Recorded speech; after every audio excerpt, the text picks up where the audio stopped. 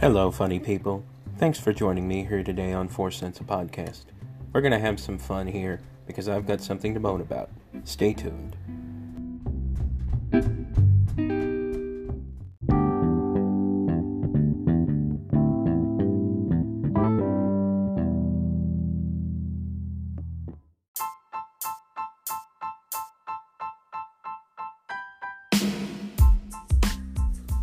And now it's time for In Other News, the part of the show where I briefly piss and moan about something in the news from this past week.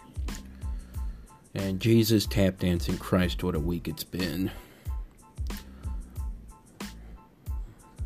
Aside from the lapsing COVID restrictions, the big news item of this first week of June is easily the events, the worldwide events, as a matter of fact, following the death of George Floyd in police custody.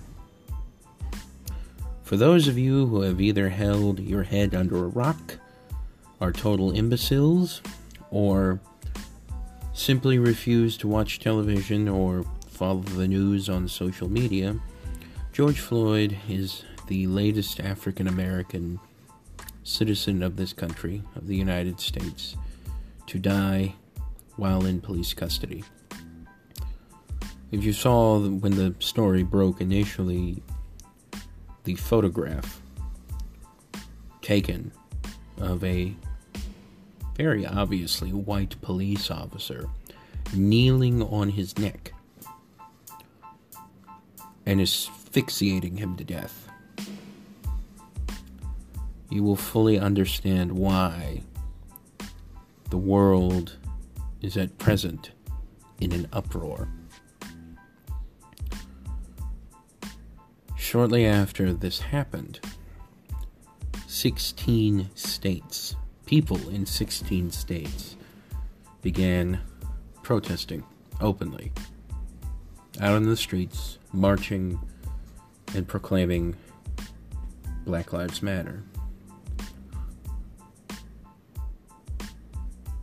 And with this renewed vigor has come an equally renewed effort to quash the efforts of the protesters. Some of the things that I've seen, some of the things that I've heard have plainly pissed me off. Probably the worst thing was the fact that when one of the first demonstrations broke out here in St. Louis, there was actually news footage on Channel 4 News, KMOV, that came through that showed bystanders, mostly white bystanders, pushing peaceful protesters into the police who were monitoring them in an effort to try and incite violence between the two groups. In addition to that, there's been footage that's surfaced from so-called saboteurs, these people who go to areas, go to vicinities very close to where protests are taking place, and what they do is they damage public property, or private property rather. No, public and private property, because one person who was caught out and actually apprehended by people in the protest and turned over to the police afterwards was breaking up a sidewalk. I'm not entirely sure what city it was in, but he was breaking up a sidewalk with a pickaxe in an effort to try and make it look as if somebody in the protest had done it. And then another lunatic who was dressed head to toe in black garments, carrying an umbrella, wearing a gas mask, and I hope he's listening to this at some point and realizes that he is a lunatic for having done this, went to an AutoZone, I believe it was in Minneapolis, and just broke windows and walked away. And some protesters, one of whom was catching him on footage as he did this and followed him with his smartphone camera recording this video, asked him why the hell he did it, and the guy just said he wouldn't respond. He just did it because he could. This is, however, to be expected, because whenever protests like these break out to discuss this particular issue, which is an issue of systemic racism,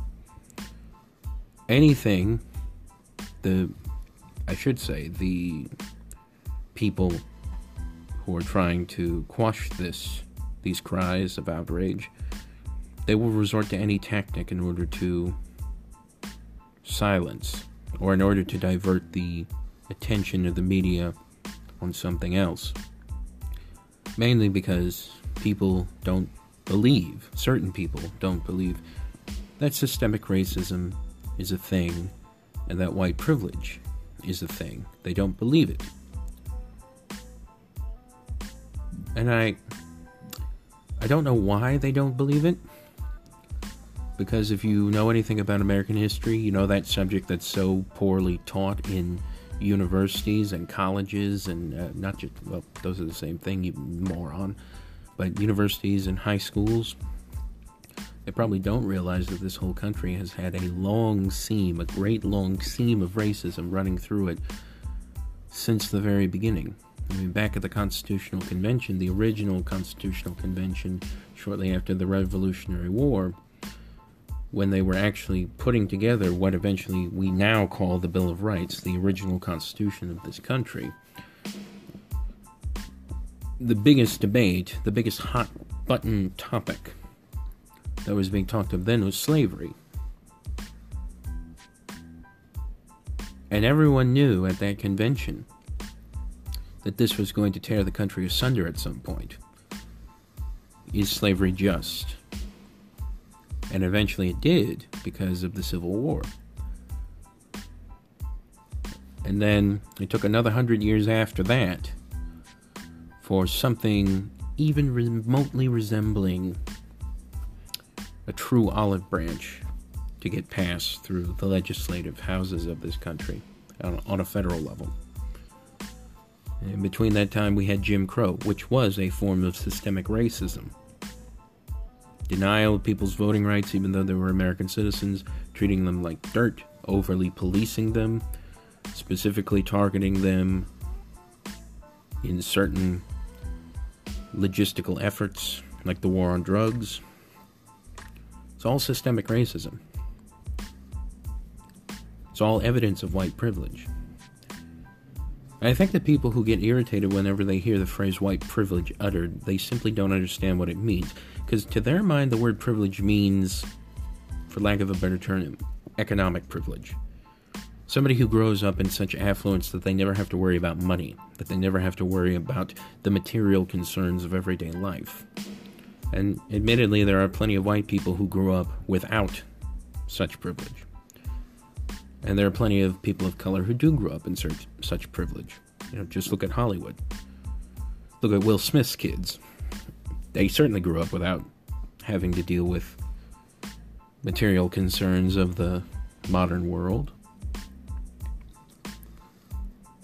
Yet I'm fairly certain that Will Smith and his wife, considering their ages, they both grew up in times when, if they walked through certain neighborhoods, chances are they'd probably get the police called on them just because they were present there.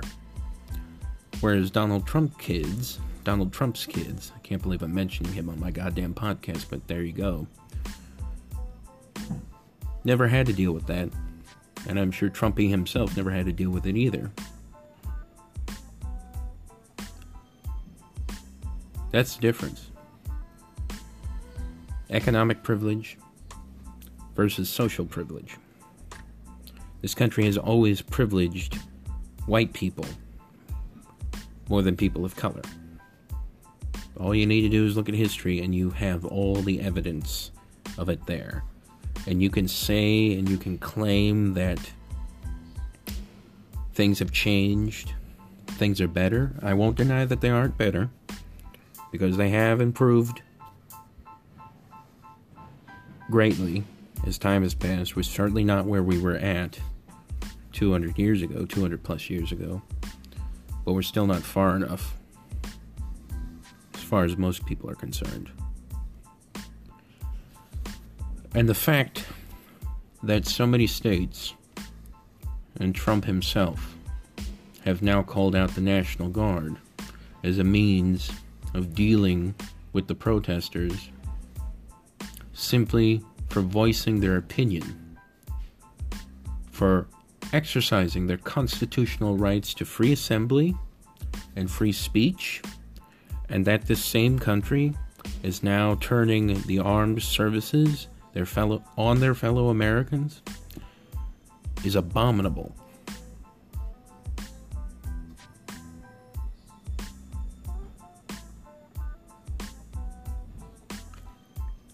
To those out there right now who are continuing to protest, who will continue to allow their voices to be heard, as is their right, I salute you, and I am with you. To those police officers and armed guardsmen of the National Guards, I beseech you, do not act rashly. Do not allow yourselves to make a foolish mistake, because you will pay for it. And to those of you out there who are attempting to sabotage, undermine, and silence the protesters for exercising their rights as American citizens, I have 3 words for you. Go fuck yourselves.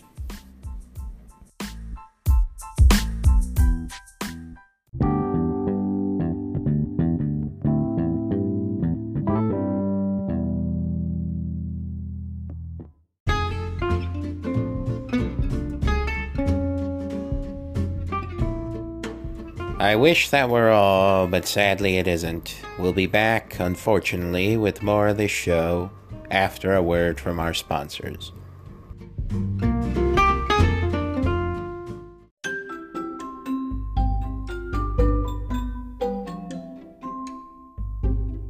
A lot of people ask me how I think of stuff to put in the show, how I think of bits to put in the show, and the process is actually quite simple. It's really super simple. If I can do it, anybody can do it. Here is the process. What I do is I think of goofy shit, extract it from my head, and put it in the show. Again, I think of goofy shit, it's extracted from my head via some non-surgical means, usually by writing it down or just saying it right into my microphone. And I put it in the show, and that's it. That's the whole shebang. That's all I do. Step 1, think of goofy shit. Step 2, extract it from brain. Step 3, put it in the show. Wash, rinse, repeat. That's it. See? Anybody can do it.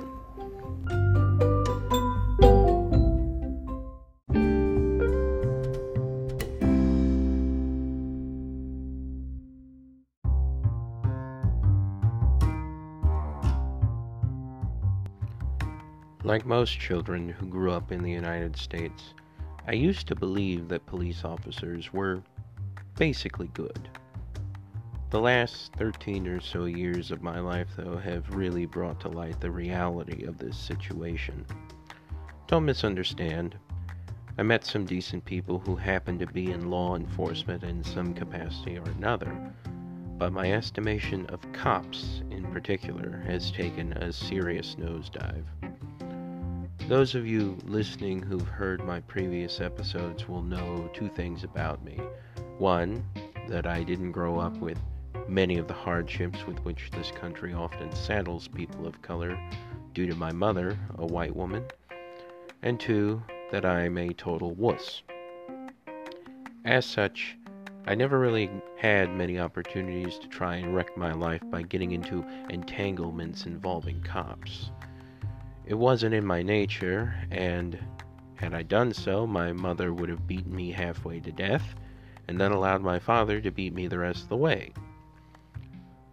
In fact, my parents laid down the law regarding getting into scrapes with the law. One day, they sat my brother, my sister, and I down in the living room and explained it to us perfectly clearly. When you get arrested, my father said to us, and you're taken to jail, you're allowed one phone call. If the cops pick you up and take you to jail, and you take that phone call, don't waste it calling us, because we won't come to get you. He then proceeded to act out how this would work. You could call us crying, "Papi, Papi, I'm in jail, come get me out."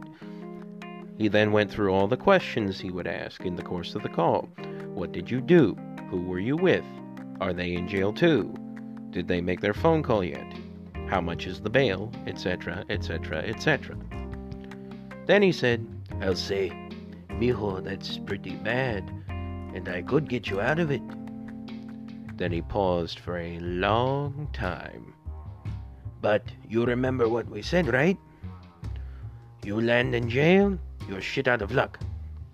See you when you get out." Click. The very idea of spending even one evening or two in jail terrified the three of us so much that we stayed out of trouble.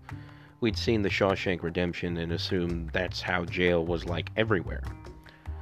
I missed out on so many high school parties for fear that someone would call the cops and I'd end up in prison.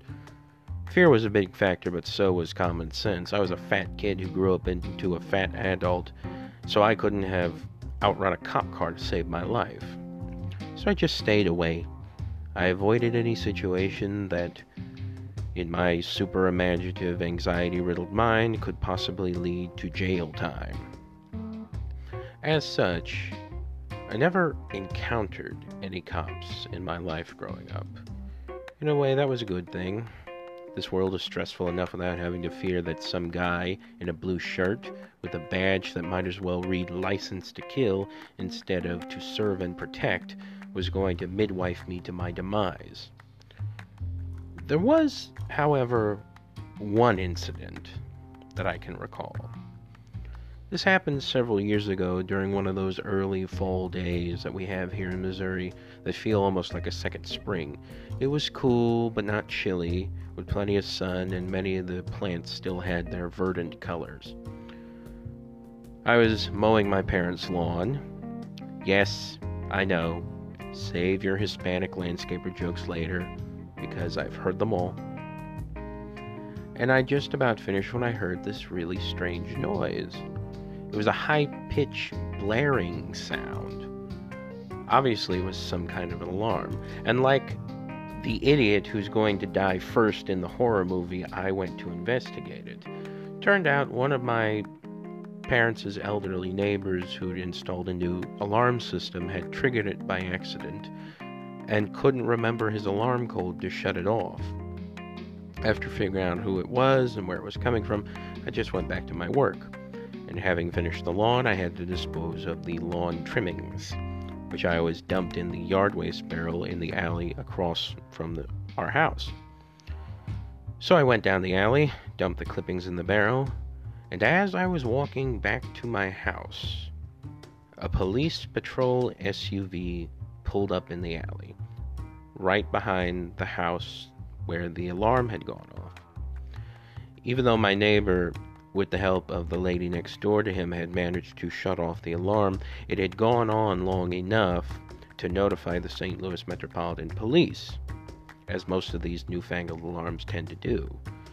Since they'd been called, the cops had to come and investigate, even though it was most likely a false alarm.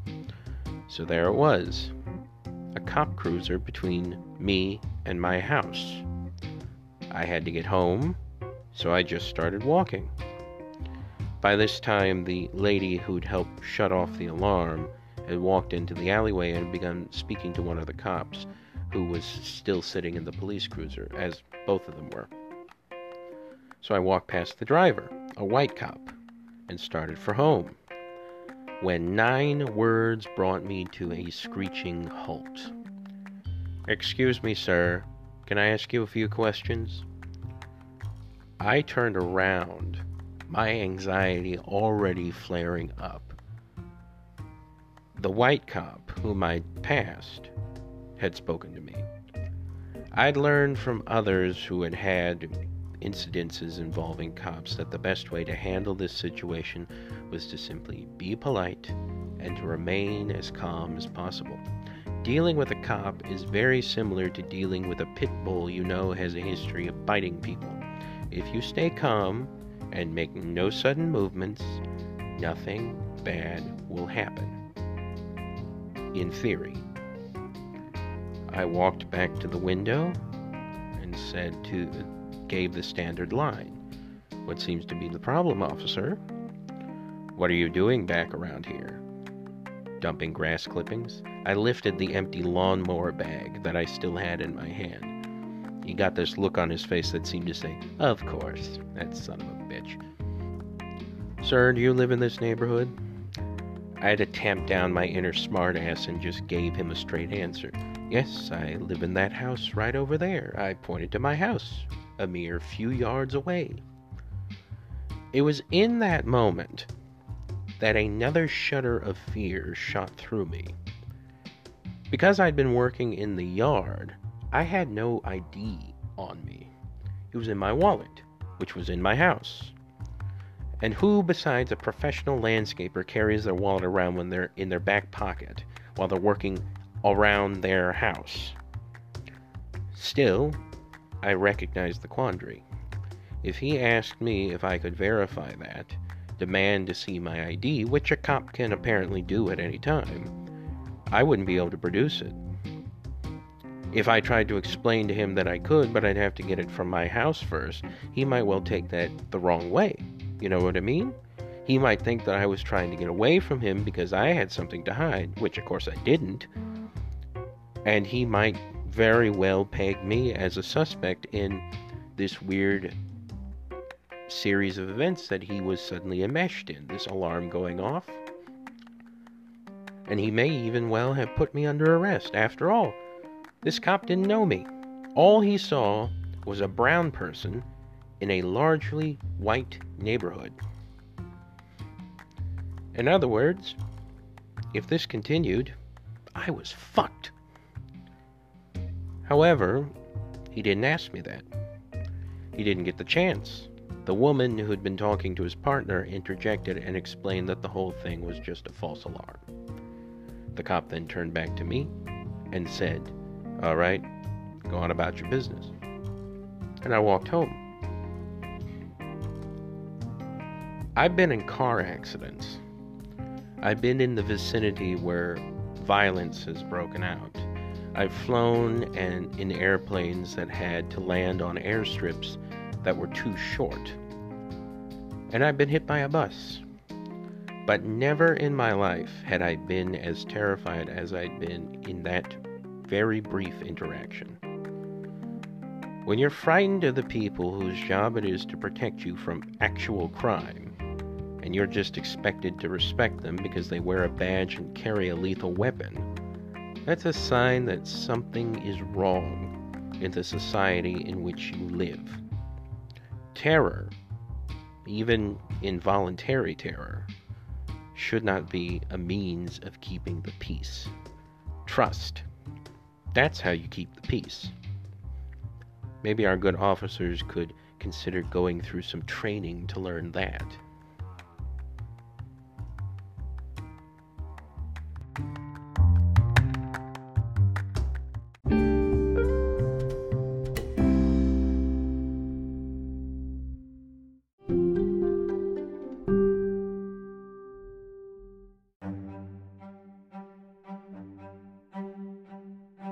This week on the Reader's Corner, I'm going to give you a reading from a beautiful novel by a wonderful American author by the name of Zora Neale Hurston. And the novel I'm going to read from is called Their Eyes Were Watching God. It's arguably Hurston's most famous work. She wrote, I believe, 4 novels. And she herself was a fascinating woman. I mean, she was involved with the Harlem Renaissance. She was friends with Langston Hughes and many of the other authors who were affiliated with that movement. But unlike them, she wasn't really all that interested in sort of presenting an idealized version of African American culture as it was, or as it should be, to make it palatable to white folks. She wanted to write a novel and stories in general that depicted African American culture as she knew it, which was Southern culture. It wasn't overly educated, it was simple, but in its simplicity she saw beauty. But to get back to Hurston, the fascinating thing about her, in addition to being a brilliant writer, she was also a magnificent anthropologist and folklorist. She'd studied with Franz Boas, the father of what they call cultural anthropology, which was a new field where you studied different groups and different groups of people and just tried to get a feel for their culture and how it was different than, I guess, what you would call mainstream Western culture. And the area that she studied in specifically was African American culture. And as a folklorist, that's somebody who goes around and collects tales that are told orally and writes them down. As a folklorist, she managed to compile at least 2 books. The one probably best known is called Of Mules and Men, or just Mules and Men. But these are stories that she had heard growing up, that she heard in the South, that African American families told each other, passed them down through the generations, and she wrote them down, compiled them. It's incredible. Their Eyes Were Watching God, which is probably her most famous book, as I said before, is a very strange book, because on the one hand, the poetry of the prose is palatable. The sheer lyricism is incredible, but what's also incredible is the fact that she manages to integrate in the dialogue the language of the people she's writing about, which is Southern African Americans. She doesn't write easy to read on the page dialogue, and yet if you speak it aloud, it makes perfect sense. She's using dialect, which was one of the reasons why a lot of people didn't like her in the Harlem Renaissance, one of the reasons why she eventually ceased her friendship, I believe, with Langston Hughes, or Langston Hughes ceased it with her, because they felt that to depict African Americans as these sort of simple folks who seemed to lack any kind of sophistication was to degrade them. And of course the whole point of the Harlem Renaissance was to make black culture palatable to white folks, and she was having none of that. She wanted to show the people she knew the way she knew them, exactly as she knew them, and to celebrate it. And she did that in this book. So I'm going to read you the first chapter of this beautiful novel. So here it is, chapter 1 of Their Eyes Were Watching God.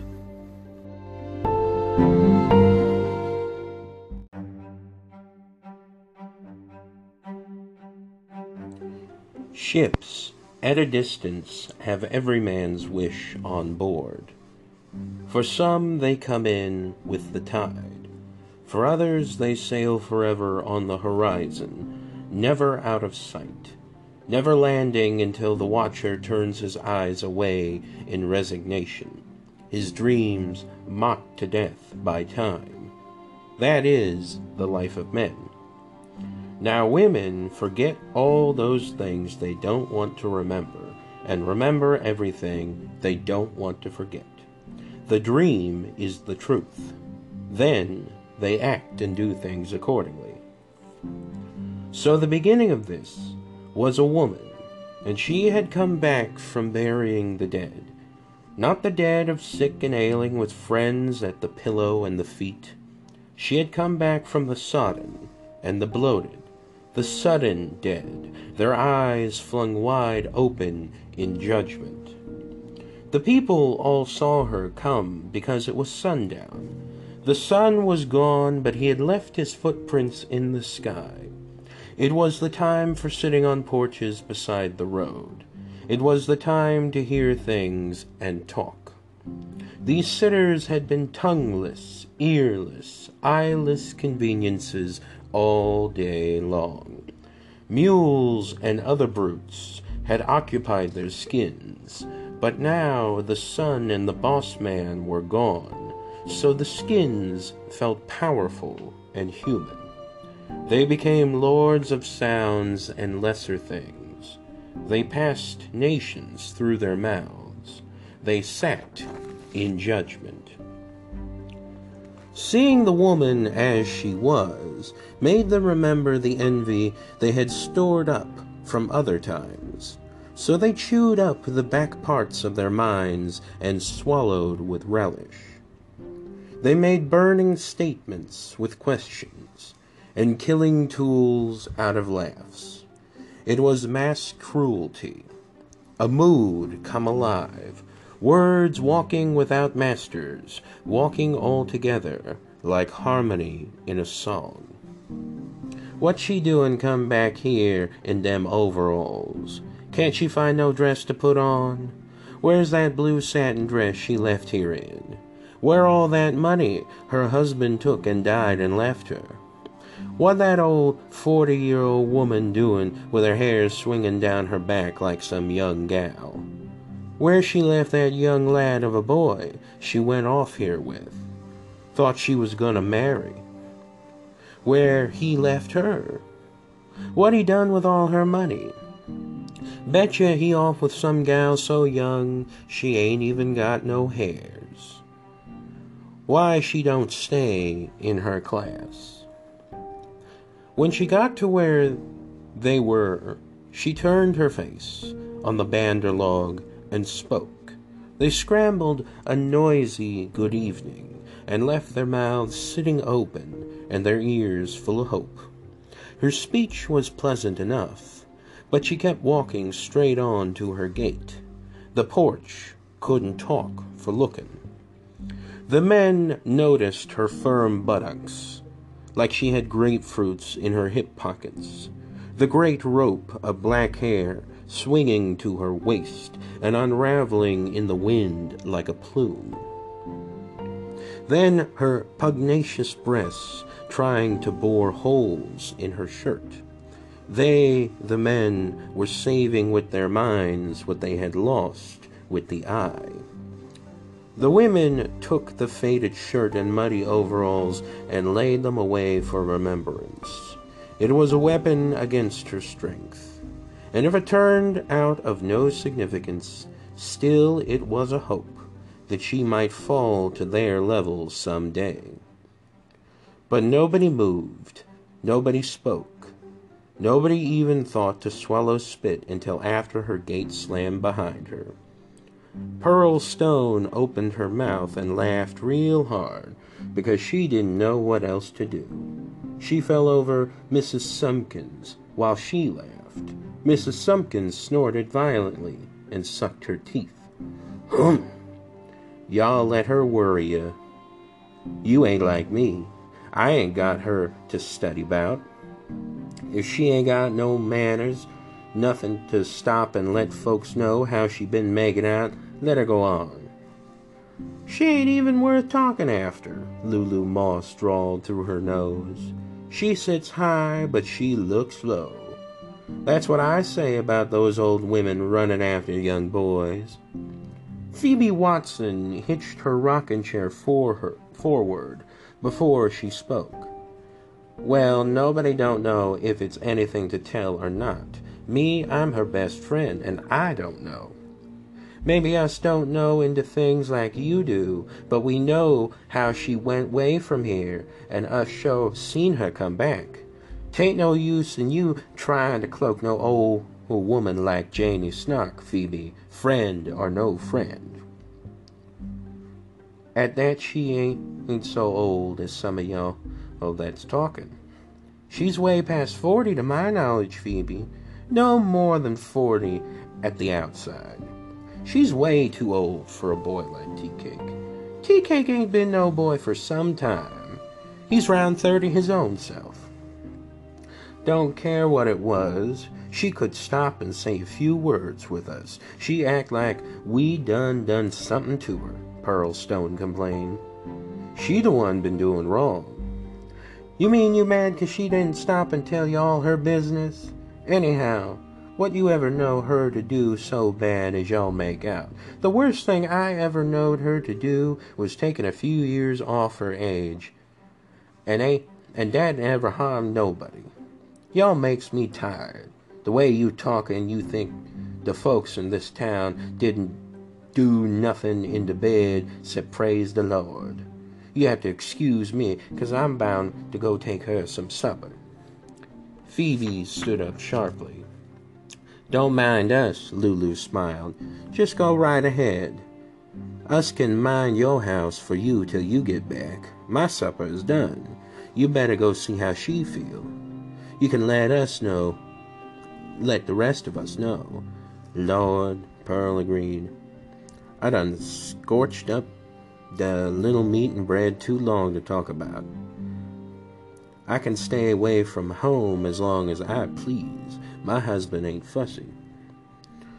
Oh, Phoebe, if you was ready to go, I could walk over there with you, Mrs. Sumpkins volunteered. It's sort of dusking down dark. The booger man might come get you. Nah, I thank you. Nothing could catch me these few steps. I'm going. Anyhow, my husband tell me, he say no first-class booger man would ever have me. If she got anything to tell you, you'll hear it. Phoebe hurried off with a covered bowl in her hands. She left the porch, pelting her back with unasked questions. They hoped the answers were cruel and strange. When she arrived at the place, Phoebe Watson didn't go in by the front gate and down the palm walk to the front door. She walked round the fence corner and went in the intimate gate with her heaping plate of mulatto rice. Janie must be around that side. She found her sitting on the steps of the back porch with the lamps all filled and the chimneys cleaned. Hello, Janie, how you coming? Oh, pretty good. I'm trying to soak up some of this tiredness and the dirt out of my feet. She laughed a little. I see you is. Gal, you look so good. You looks like you's your own daughter. They both laughed. Even with them overalls, you shows your womanhood. Go on, go on. You must think I brought you something when I ain't brought home a thing but myself. That's a gracious plenty. Your friends wouldn't want nothing better. I takes the flattery off you, Phoebe, 'cause I know it's from the heart. Janie extended her hand. Good Lord, Phoebe. Ain't you ever gonna give me that little rations you brought me?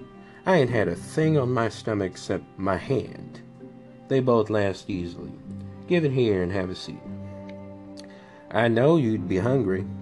No time to be hunting stove wood after dark. My mulatto rice ain't so good this time. Not enough bacon grease. But I reckon it'll kill hunger.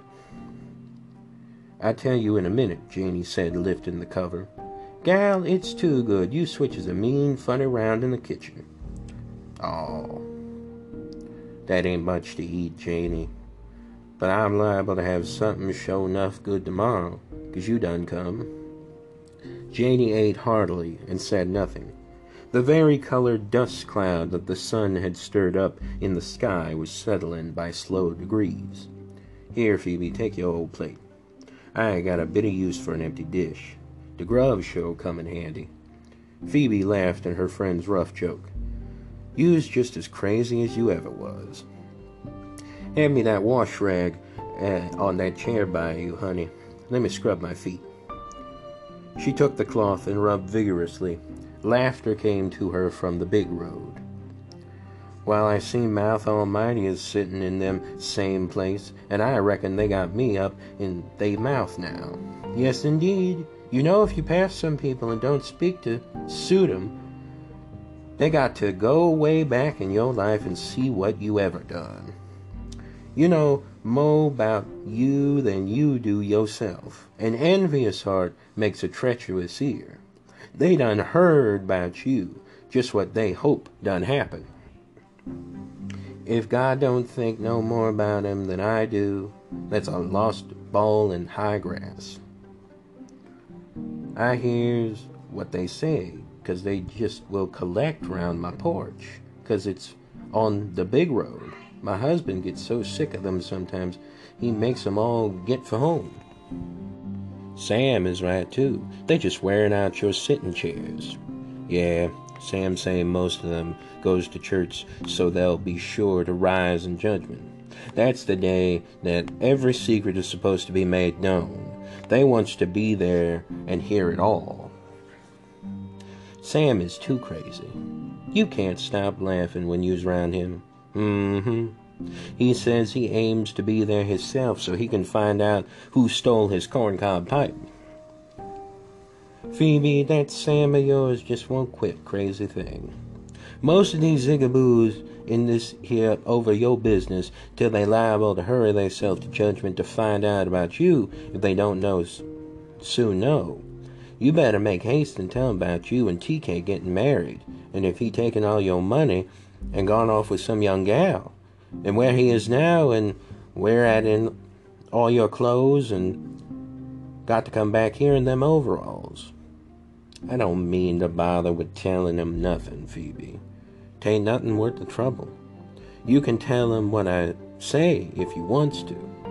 That's just the same to me, 'cause my tongue is in my friend's mouth. If you so desire, I'll tell him whatever you tell me to tell him. To start off with, people like them waste up too much time putting their mouth on things they don't know nothing about. Now they got to look at me loving tea cake and see whether it was done right or not. They don't know if life is a mess of cornmeal dumplings or if love is a bed quilt. So long as they get a name to gnaw on, they don't care whose it is and what about, especially if they can make it sound like evil. If they wants to see and know, why don't they come and kiss and be kissed? I could sit down with them and tell them things. I've been delegated to the big association of life, yes sir. The Grand Lodge, the big conventional living is just where I've been in this year and a half. Y'all ain't seen me. They sat there in the fresh young darkness, close together, Phoebe eager to feel and do through Janey, but hating to show her zest for fear it might be thought mere curiosity. Janey full of that oldest human longing, self-revelation. Phoebe held her tongue for a long time, but she couldn't help moving her feet, so Janey spoke. They don't need to worry about me and my overalls as long as I still got $900 in the bank. TK got me into wearing them, following behind him. TK ain't wasted up no money of mine, and he ain't left me for no young gal, neither. He gave me every consolation in the world. He'd tell him so, too, if he were here, if he wasn't gone. Phoebe dilated all over with eagerness. Tea-cake gone? Yeah, Phoebe, tea-cake is gone. That's the only reason you see me back here, 'cause I ain't got nothing to make me happy no more where I was at, down in the Everglades there, down on the muck. It's hard for me to understand what you mean, the way you tell it, and then again, I'm hard to understand it at times. Nah, 'tain't nothing like you might think. So 'tain't no use in me telling you something unless I give you the understanding to go along with it. Unless you see the fur, a mink ain't no different from a coon hide. Look here, Phoebe. Is Sam waiting on you for his supper? It's all ready and waiting. If he ain't got no sense enough to eat it, that's on his hard luck. Well then, we can sit right here where we is and talk. I got the house all opened up to let this breeze get a little catching. Phoebe, we've been kissing friends for 20 years, so I depend on you for a good thought. And I'm talking to you from that standpoint. Time makes everything old, so the kissing young darkness became a monstrous old thing while Janey talked.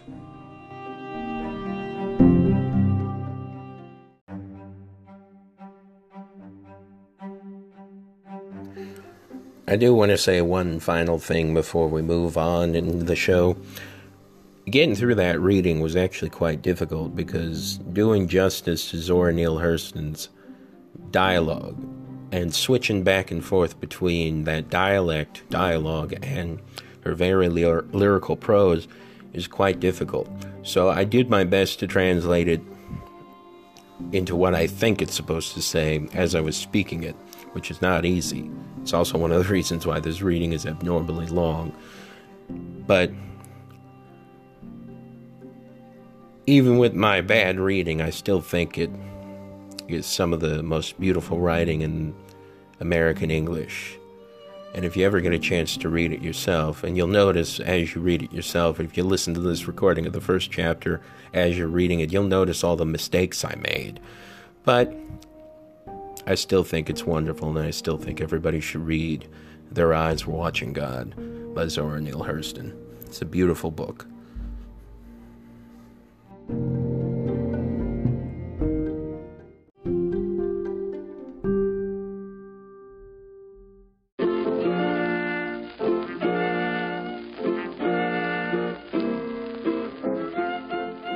Hey, Bob. What? We kind of have a little bit of a problem. Oh, great. What is it this time? Well, you know that act that we booked to be on the show today? Oh, you mean that dumbass ventriloquist and his stupid dummy? Yeah, well, they canceled on us. Why? Apparently the dummy had an accident. Which one? The little guy, the dummy. Oh. What kind of an accident? He fell into a barbecue pit. A barbecue pit? What kind of an accident is that? Well, it was on fire at the time. Oh. Yeah. That's pretty bad. I know it's bad. What are we supposed to do? They're supposed to be recording their bit of the show right now. Well, just run another ad. We paid for them for that reason. Oh, yeah. Sorry, folks. We'll be right back after these messages.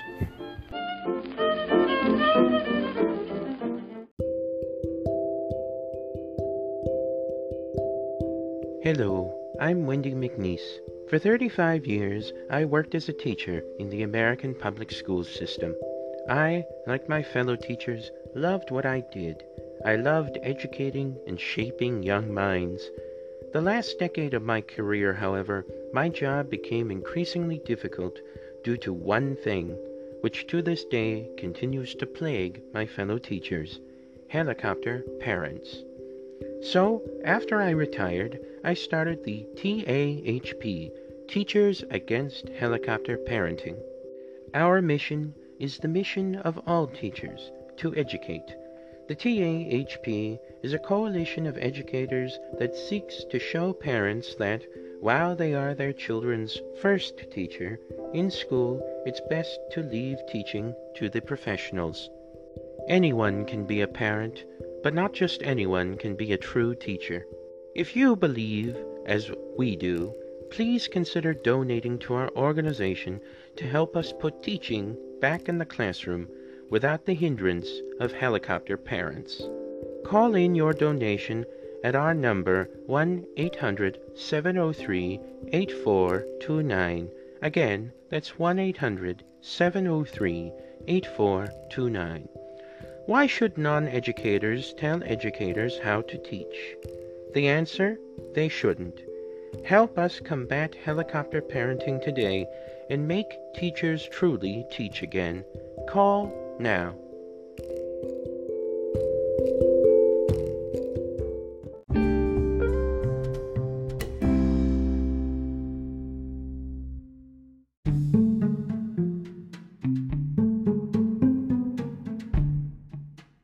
If you've listened to my piece, What You Need to Be a Good Retail Worker, in the episode Rant in 3 Variations, you'll know that for 1 year, 7 months, and 2 weeks, I worked as a retail clerk. More specifically, I worked as a deli clerk in a grocery store for a well-known grocery store chain here in my hometown, which I will continue to refer to as Schmucks. I don't need any lawsuits at this point in my life. To give you a better idea of the context in which this period of my life occurred, I'll elucidate further. At the time, I'd already graduated from college with my bachelor's degree, And like any recent graduate, I went hunting around looking for work. I had just one problem. I couldn't find any. At least, I couldn't find any that was remotely related to my field. I was an English major. Yes, save your jokes. I know them all and find none of them funny. Eventually, through this long period of hunting for work and getting nowhere, a whole year passed. I became desperate. Finally, I decided that my only recourse, just to get some money coming in, was to take whatever job I could find, related to my field or otherwise. It was at that moment that a "We're hiring" ad caught my eye. It was for part-time workers at this grocery store. I was just desperate enough to fill out an application. They were so desperate for workers that I got an email about a day later to set up a phone interview. Although many of you listening to this right now might not believe me, I actually make a very good first impression in audio. I nailed the phone interview, and they offered me an in-house interview. With my bank account in desperate need of a financial infusion, I elected to go. What follows is the first installment of another ongoing series of segments, which I call Behind the Counter, My Days as a Deli Clerk. In these amusing reminiscences, I hope I'll be able to shed some light on the not-so-pleasant world of day-to-day retail working. Keep one thing in mind, though. Whatever you may hear going forward in this series, keep this in mind. I took the job for one reason, and one reason only: money.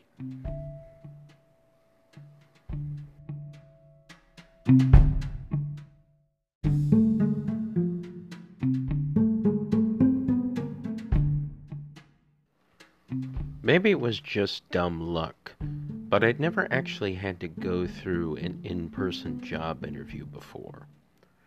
I'd also never had to get a real job before.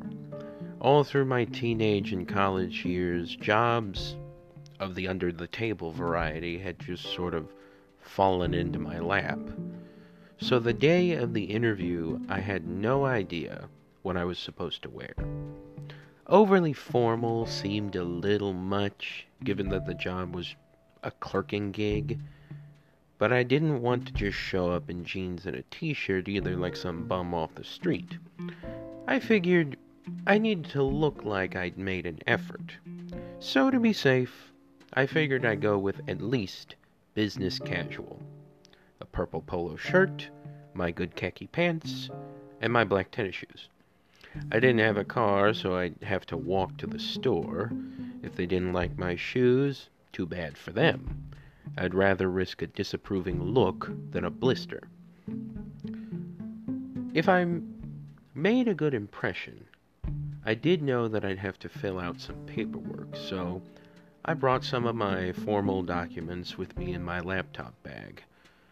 With a good 50 minutes ahead of time, I headed to the store.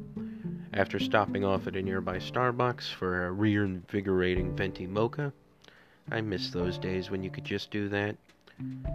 I got to the store and walked over to the information desk. "Excuse me, miss," I said. "I'm here for a job interview. Do you know where they're taking place?" She told me to head to the break room. At the far end of the store, in the frozen food aisle, I would find a single solitary black door without any kind of signage on it. That was the staff break room, and it was where any interviews would be taking place. So off I went. Sure enough, I found the door.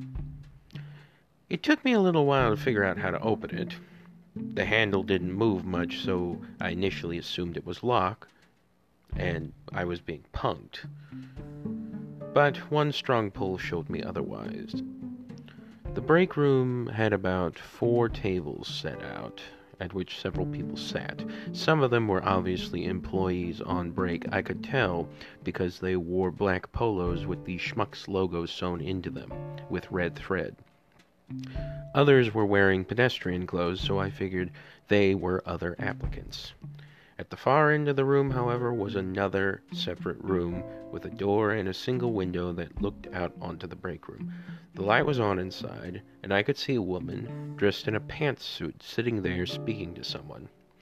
Not too hard to guess she was the one who was sent to interview me. So I took a seat at one of the tables and waited. Thankfully, I had brought my Kindle with me, so I sat there reading. Every so often, I'd glance up at the big clock hanging on the break room wall to see time progress towards my scheduled interview. The door to the other room eventually opened, and out came the applicant. The interviewer quickly followed. She called my name. I closed my Kindle and stepped into the room for what I had assumed, given my lack of experience, was going to be a grilling. I was essentially there to sell myself, like a hoe. When you think about it, every form of employment, whether it's contract labor, wage labor, or salary jobs, are just prostitution without the sex. The only difference between the four is whether or not you have a pimp keeping you on retainer. The interviewer sat me down, sat across from me, clipboard in hand, across from this table, and lobbed her first question at me. Why would you like to work here? And I made something up. I knew I couldn't tell her the real reason. The real reason was that I needed the money, and that they were hiring. But you can't be blunt and blatant in a job interview. You had to keep your cards close to your chest, even though every single one of them was a dud, and bluff your way through it.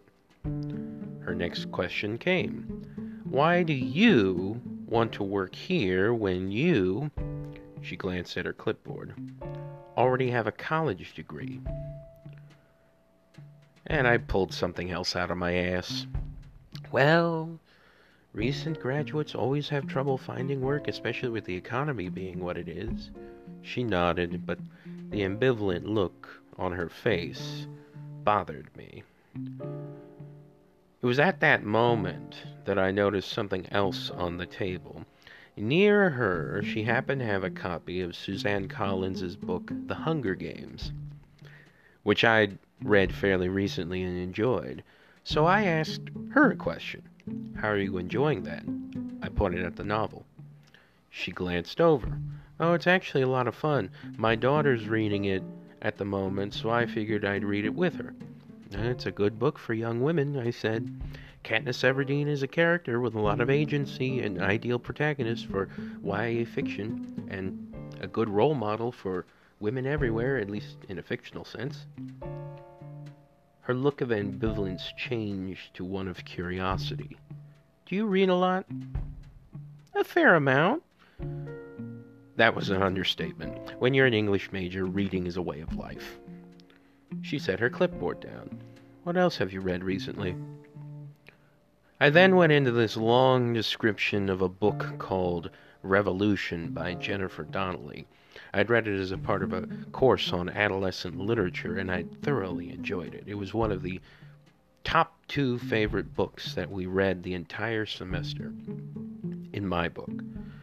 It was a great blend of historical fiction, contemporary realism, and fantasy, with essentially 2 protagonists who, in a very strange way, come to merge to be one protagonist, or so you think. That's the nice little twist bit towards the end of the book.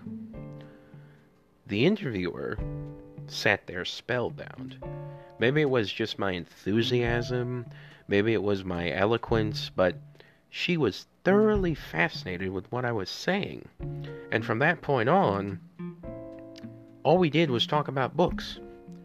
The interview was, at least for a period, over, and a conversation had begun. Well, following this, after a good 20-so minutes, she finally went back into interviewer mode. Lifted her clipboard, looked at me, looked at the clipboard, looked back at me, and said, well, as a clerk, you'll be guaranteed a minimum of 20 hours a week. You'll need to be available on weekends, but you can decide when you're available the rest of the week. Would that be good for you? I said it would be perfectly all right. She handed me a W-4. and escorted me out of the room. I have to say, looking back, for a first interview, I think it went rather well.